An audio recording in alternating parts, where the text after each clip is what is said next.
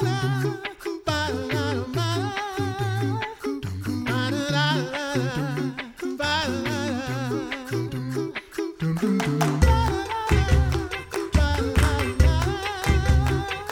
listening to The Coffee Hour. I'm Andy Bates. I'm Jordan Harms. We are at the LCMS convention in Milwaukee, and we have our usual segment of Searching Scripture that we're going to share with you today. Now, granted, this is pre-recorded at the LCMS convention. By the time we get to share this with you, the convention will have concluded most likely, but we're going to share that with you in just a moment. Thanks to Concordia University, Wisconsin for supporting the Coffee Hour.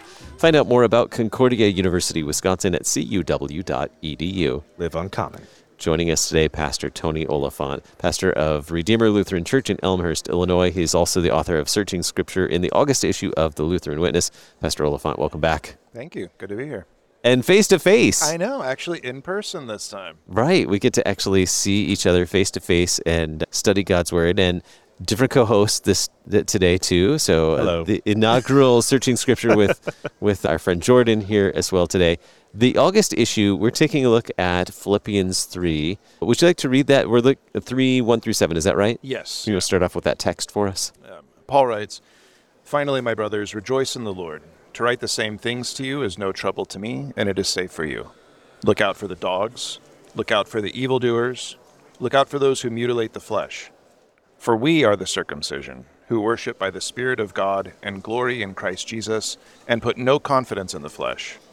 Though I myself have reason for confidence in the flesh also. If anyone else thinks he has reason for confidence in the flesh, I have more. Circumcised on the 8th day, of the people of Israel, of the tribe of Benjamin, a Hebrew of Hebrews, as to the law, a Pharisee, as to zeal, a persecutor of the church, as to righteousness under the law, blameless. But whatever gain I had, I counted as loss for the sake of Christ." So we're going to dig into these questions here. Anything you want us to know before we dig into your multi-part questions? Right, yeah, the Many paragraphs. yes, the multi-pronged questions here. First is we're going to be dealing with Paul's interactions with a group of people known as the Judaizers. The Judaizers appear in Acts. It's a group of people who believe that having faith in Jesus is good, and it's a good start. But if you're really going to be a true believer, then you also have to obey the law given to Moses at Mount Sinai, and that particularly includes the law of circumcision. So all men, all Christians are expected to be circumcised as demanded by the Mosaic law. And so Paul's going to be alluding to these people and directly addressing them at one point throughout in these 7 verses here. We'll be touching on some of his other interactions. We'll see how it's just kind of part of the entire fabric of what Paul is dealing with as a pastor to these congregations. But we'll dig into that as we move through the questions. All right, we're going to dig into the questions. We are in the August issue of the Lutheran Witness, Searching Scripture. I believe it's on page 28, if I remember correctly, in Searching Scripture. All right, question number 1. We see a transition from the general theme of this letter. In Philippians 3:1, Paul said it is no trouble to him to repeat his teaching because it is good for the Christians at Philippi. So read Philippians 3:2, chapter 3, verse 2. Paul writes a powerful warning to the Philippians.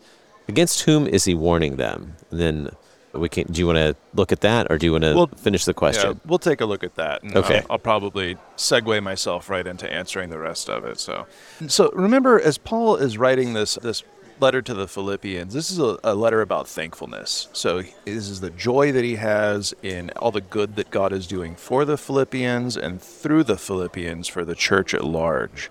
And so we've seen Paul just constantly writing about rejoicing and giving thanks. And we see this in verse 1. Finally, my brothers, rejoice in the Lord.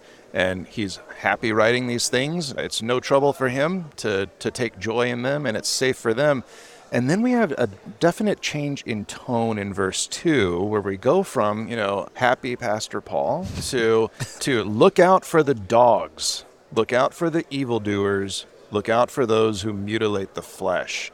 So there's a definite tone here. And it's because Paul is writing against, warning them against the Judaizers. Now, we can tell from most of the tone in his letter to the Philippians that it doesn't really seem like the Judaizers have really gotten much of a foothold in Philippi at this point. but we know that he's encountered them almost everywhere. And so he's aware that they spread and that they do have a certain appeal to their teaching. It's something that makes sense to our fallen reason, that of course we have to contribute to our salvation somehow. And so they're able to pick up adherents in pretty much every place that they show up. And so Paul is kind of preemptively warning them, kind of trying to inoculate them against some of the false teachings that he knows that they're going to hear from the Judaizers. And so this is why he tells them to look out. Watch out for them, look out for the dogs, for those unclean ones. And that's actually a double insult that Paul is giving there. Remember, dogs at this point are unclean. And he's writing about these people who view themselves as ceremonially cleaner and purer than anybody else, and the Gentiles. And now he calls them the dogs. And then he becomes much more pointed. Look out for those who mutilate the flesh, those who are going to demand circumcision of believers who are putting their faith fully in Christ. And so there's a real change in tone here. This is the Paul who's been rejoicing, and now Paul who is the spiritual father who's warning them against the people that are going to cause them harm in the future. And so we see this tone here, and we can read, if you really want to hear what Paul has to think about the Galatians, he gets very descriptive in some of his other books, especially in Galatians 2:4, which is the second half of this multi-part question. I was wondering if I had to lead you there, but go ahead. But we have Paul here in Galatians 2, speaking again about the Judaizers, where he writes, "Yet because of false brothers secretly brought in, who slipped in to spy out our freedom that we have in Christ Jesus, so that they might bring us into slavery, to them we did not yield in submission even for a moment, so that the truth of the gospel might be preserved for you." Here he's referring to the very first synodical convention ever, which took place in Jerusalem, in which there was this controversy. The Judaizers show up in Jerusalem and they start demanding that all of the believers, whether they're born Jews or Gentiles, obey the law given at Mount Sinai. And at that, they got on the convention floor and had it out, and the apostles ruled that this was not a requirement that would be given to all of the Gentile believers. And so then, Paul here is, again, when he writes to the Galatians, he already knows that the Judaizers are there in Galatia, so you're going to find some more colorful and stronger worded phrasing even in Galatians, even more than we've been reading in Philippians here. But you can definitely get a real taste that Paul recognizes this as spiritual poison, this legalism of the Judaizers, and he really wants to make sure that the Philippians are protected against it. It's no trouble for him to repeat himself, as he has in all of these other letters, and he writes that it's actually safe for them to hear this. Great. So I can move on back to Philippians now, right? Yes, we can jump back into Philippians. So our second question here, our second point, read Philippians chapter 3, verse 3, and then jumping back, now read what you were talking about, what Paul has written to the Galatians, chapter 5, verses 2 through 6. How does the circumcision offered by the Judaizers differ from the circumcision that Paul says is present among the Philippians? All right. So Paul here is going to have this very interesting little phrase here. "For we are the circumcision, who worship by the Spirit of God and glory in Christ Jesus, and put no confidence in the flesh."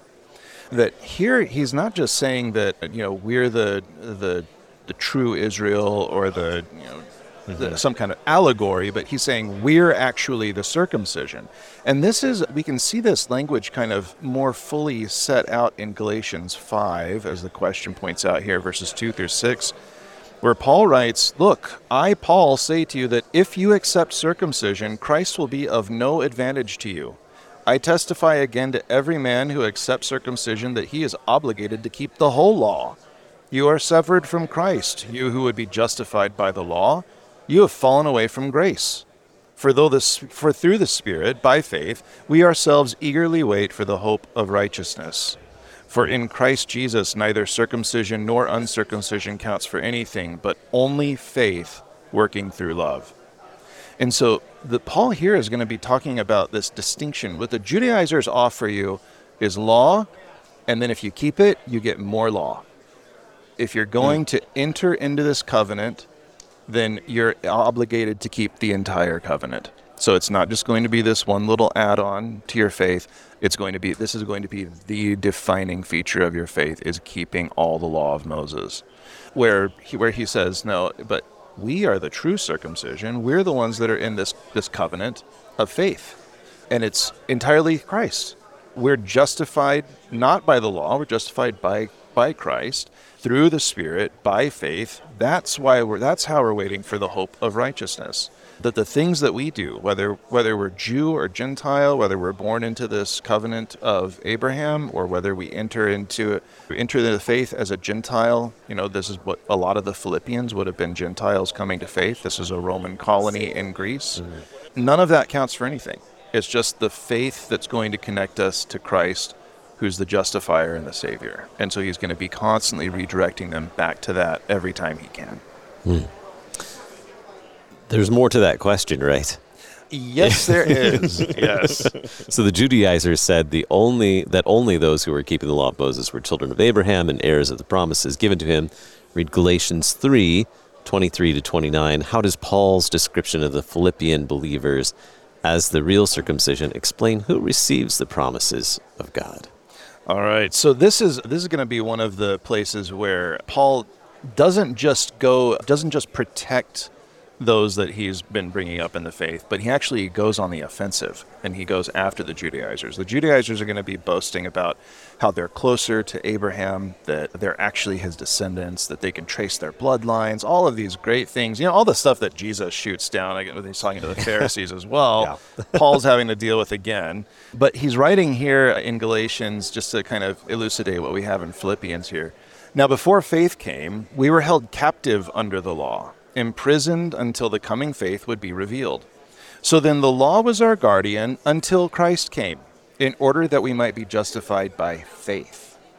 But now that faith has come, we are no longer under a guardian. For in Christ Jesus, you are all sons of God through faith. For as many of you as were baptized into Christ have put on Christ. There is neither Jew nor Greek, there is neither slave nor free, there is no male and female, for you are all one in Christ Jesus. And this is where he goes on the attack against the Judaizers. And if you are Christ, then you are Abraham's offspring, heirs according to the promise. And so he's going to show that it's not just this kind of flimsy outward external connection that we have to the promises given to Abraham, but it's the promises given through faith, and that only comes to us through Christ. We are in Searching Scripture with Pastor Tony Oliphant. We'll continue the conversation here in the August issue of the Lutheran Witness on the Coffee Hour in just a moment. I'm Andy Bates. I'm Jordan Harms.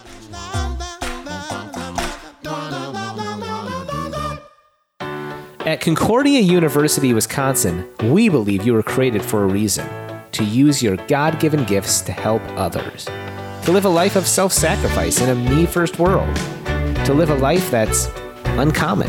Whether you're taking one of 50-plus online programs or learning with us in person on the shores of Lake Michigan, you'll be equipped to make an uncommon impact. Learn more at cuw.edu. Concordia University, Wisconsin. Live uncommon. Welcome back to the Coffee Hour. I'm Andy Bates. I'm Jordan Harms. We are taking a look at the Searching Scripture column in the August issue of the Lutheran Witness. We also happen to be at the LCMS convention in Milwaukee, Wisconsin, while we're recording this with Pastor Tony Oliphant. We are on to question 3? 3. All right, yes. Question 3. Read Philippians chapter 3, verses 4 through 6. Paul does not oppose the Judaizers because they threaten to outshine him. Quite the opposite. If they are right, then he is exactly what they should all be striving to be. What qualifications does Paul list that would have impressed the Judaizers? If we're looking to outward marks as signs of God's favor, what would we list? And then we have some references as well. We can get to those in a moment. So Philippians 3, 4 to 6, is that what you want to look at first? Yes, let's take a look at that. So one of the things that the Judaizers are constantly kind of leveling against Paul whenever they show up at a place where Paul has been preaching is they'll say, well, look at Paul. He spends all of his time in prison. He's always in trouble with the law. He can't seem to hold on to any of his followers. I mean, clearly this is not the guy that you want to be following. You want to be following us. We're the super apostles, right? They even call themselves this. And so they're always talking about how they're able to outshine Paul. You can take a look at their works. You can take a look at their commitment. You can take a look at their success. And of course, that proves that they're on the right side. But Paul here is actually going to say, no, it's not that you guys outshine me. If you want to start keeping score, this is my scorecard. He writes, though I myself have reason for confidence in the flesh also. If anyone else thinks he has confidence in the flesh, I have more. Circumcised on the 8th day, as actually demanded by the covenant. Now, this wasn't always possible in the ancient world. You wouldn't always have access to someone that could circumcise a child on the 8th day. Sometimes you'd have to wait. And also it also shows he wasn't a convert, that he was actually born into it. And furthermore, he can still trace his lineage of the people of Israel, of the tribe of Benjamin. Now, it's important that he lists this tribe of Benjamin because for those of you who've read your Old Testament, you'll realize that 10 of the 12 tribes of Israel vanish.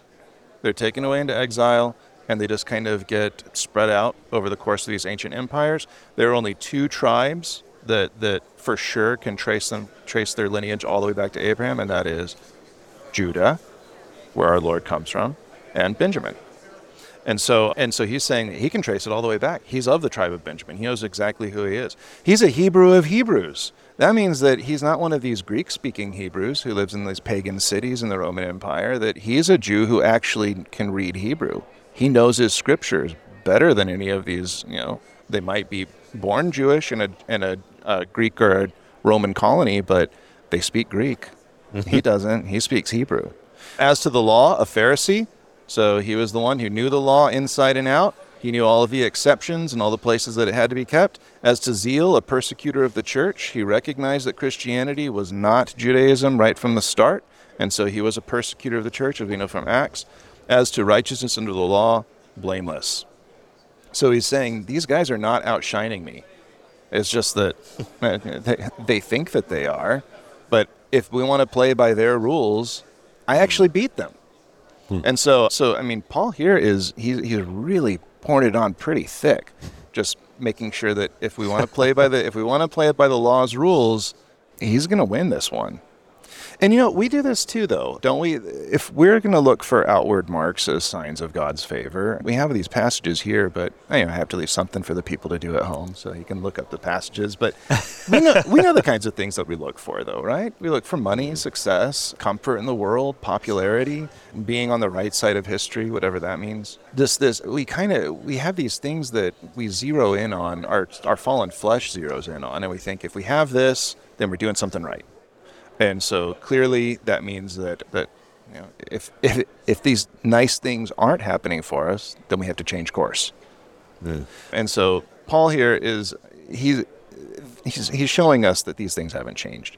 So what we don't want to do is we don't want to look for these external marks of God's favor, but instead we're going to want to realize that all favor from God always comes to us only through Christ, and it's received through faith.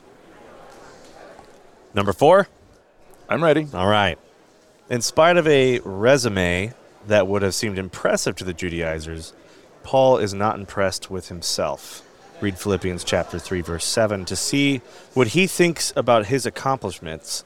He not only says that they count for nothing, but that he counts them as lost for the sake of Christ. All of his credentials mean nothing when it comes to salvation. In fact, if we were to put trust in his own deeds, these things will become a hindrance to him. Paul does what he tells the Philippians to do and puts every ounce of trust in Jesus Christ and what he has accomplished. All right, so Philippians 3:7 he writes, "But whatever gain I had, I counted as loss for the sake of Christ." And so it's not just as if Paul says, okay, I have all of this long list of accomplishments according to the law, and now it's in a scale, and it doesn't weigh anything. Now, he actually says that he counts it as loss. That if he wants to put it in the scale, he's already lost it. If he wants to put it in the scale, he's already done the exact same thing that he's told the Judaizers that they have to do and keep the whole law. And so he's saying if his trust is going to be in these outward signs or these external keepings of the law, that it actually is going to be to his detriment. And so here it's not just as if it's a neutral thing, but when our salvation is on the line, any kind of addiction to the law, any kind of trust that we're putting in the stuff that we're doing, that's ultimately going to set us back. It's going to be damaging to us. And so here Paul's saying whatever gain he had, He's just going to count it as loss, that it's something that actually needs to be forgiven. And this is I think, an important way for us to look at our lives if we really take our teaching of original sin and our need for salvation seriously, that we're never going to be able to tell Jesus that there's some corner of our life that we don't need him to save, that there's some sliver that we don't need his help in. I got with. this part under control. Exactly, yeah. Like, thanks for taking care of the 90% of stuff. Yeah. I've got this 10% fine. That we don't ever want to just say that we have some corner of our life that we don't need Jesus in, but we're going to count everything as loss. Even the good things that we do, we're going to say, whatever good you can do through this, do it. And whatever's mixed up in it that needs to be forgiven, forgive it. And so here, Paul, again, he's going all in with faith as the only way that we're justified. And he's encouraging the Philippians to really hold on to this before it even becomes a problem. And so, it's one of those things that we constantly need these reminders over and over again, because we've got the same problems that they had then. We still have that same original sin, that same opinion of ourselves that the Pharisees, the Judaizers, even the believers that Paul raises in the faith and has to correct. But thank God that he does have these words of warning for us throughout his scriptures. Maybe you, not me. Right. Well, obviously. No. We joke about it, but isn't that what we do? Yes, exactly. Are we not like Yeah. the Judaizers in some sense? Yes. I thank you, Lord, that you've not made me like other men, even like that Pharisee. Yeah, right? So we can flip it around all these different ways. But yeah, ultimately we just recognize that our entire lives, we need Christ's blood covering it. Indeed, even in conventions. Yes. Even at conventions. Good and the bad. Yeah. Any other thoughts on today's text and what we're studying in Philippians? It seems like Paul is really, really changing course in the letter at this point, in that he is going kind of in this doctrinal protective mode, but ultimately we're going to see that as we move forward through the letter, again, it's all just going to plug into this gratitude, thankfulness, and rejoicing, and this is going to turn into just yet another reason that Paul has to give thanks. Very good. Well, it'll be a month. And we won't necessarily be in person next time. But Right. Thank you very much for searching Scripture with us today, Pastor Oliphant. My pleasure. You can find more by visiting lcms.org/witness. You've been listening to The Coffee Hour. I'm Andy Bates. I'm Jordan Harms. The Coffee Hour with Andy and Sarah is a production of KFUO. To support the Coffee Hour and KFUO Radio, visit KFUO.org. You can also text KFUO to 41444 or send an email to gifts@KFUO.org. And you can call us at 800-844-0524. KFUO. Christ for you, anytime, anywhere.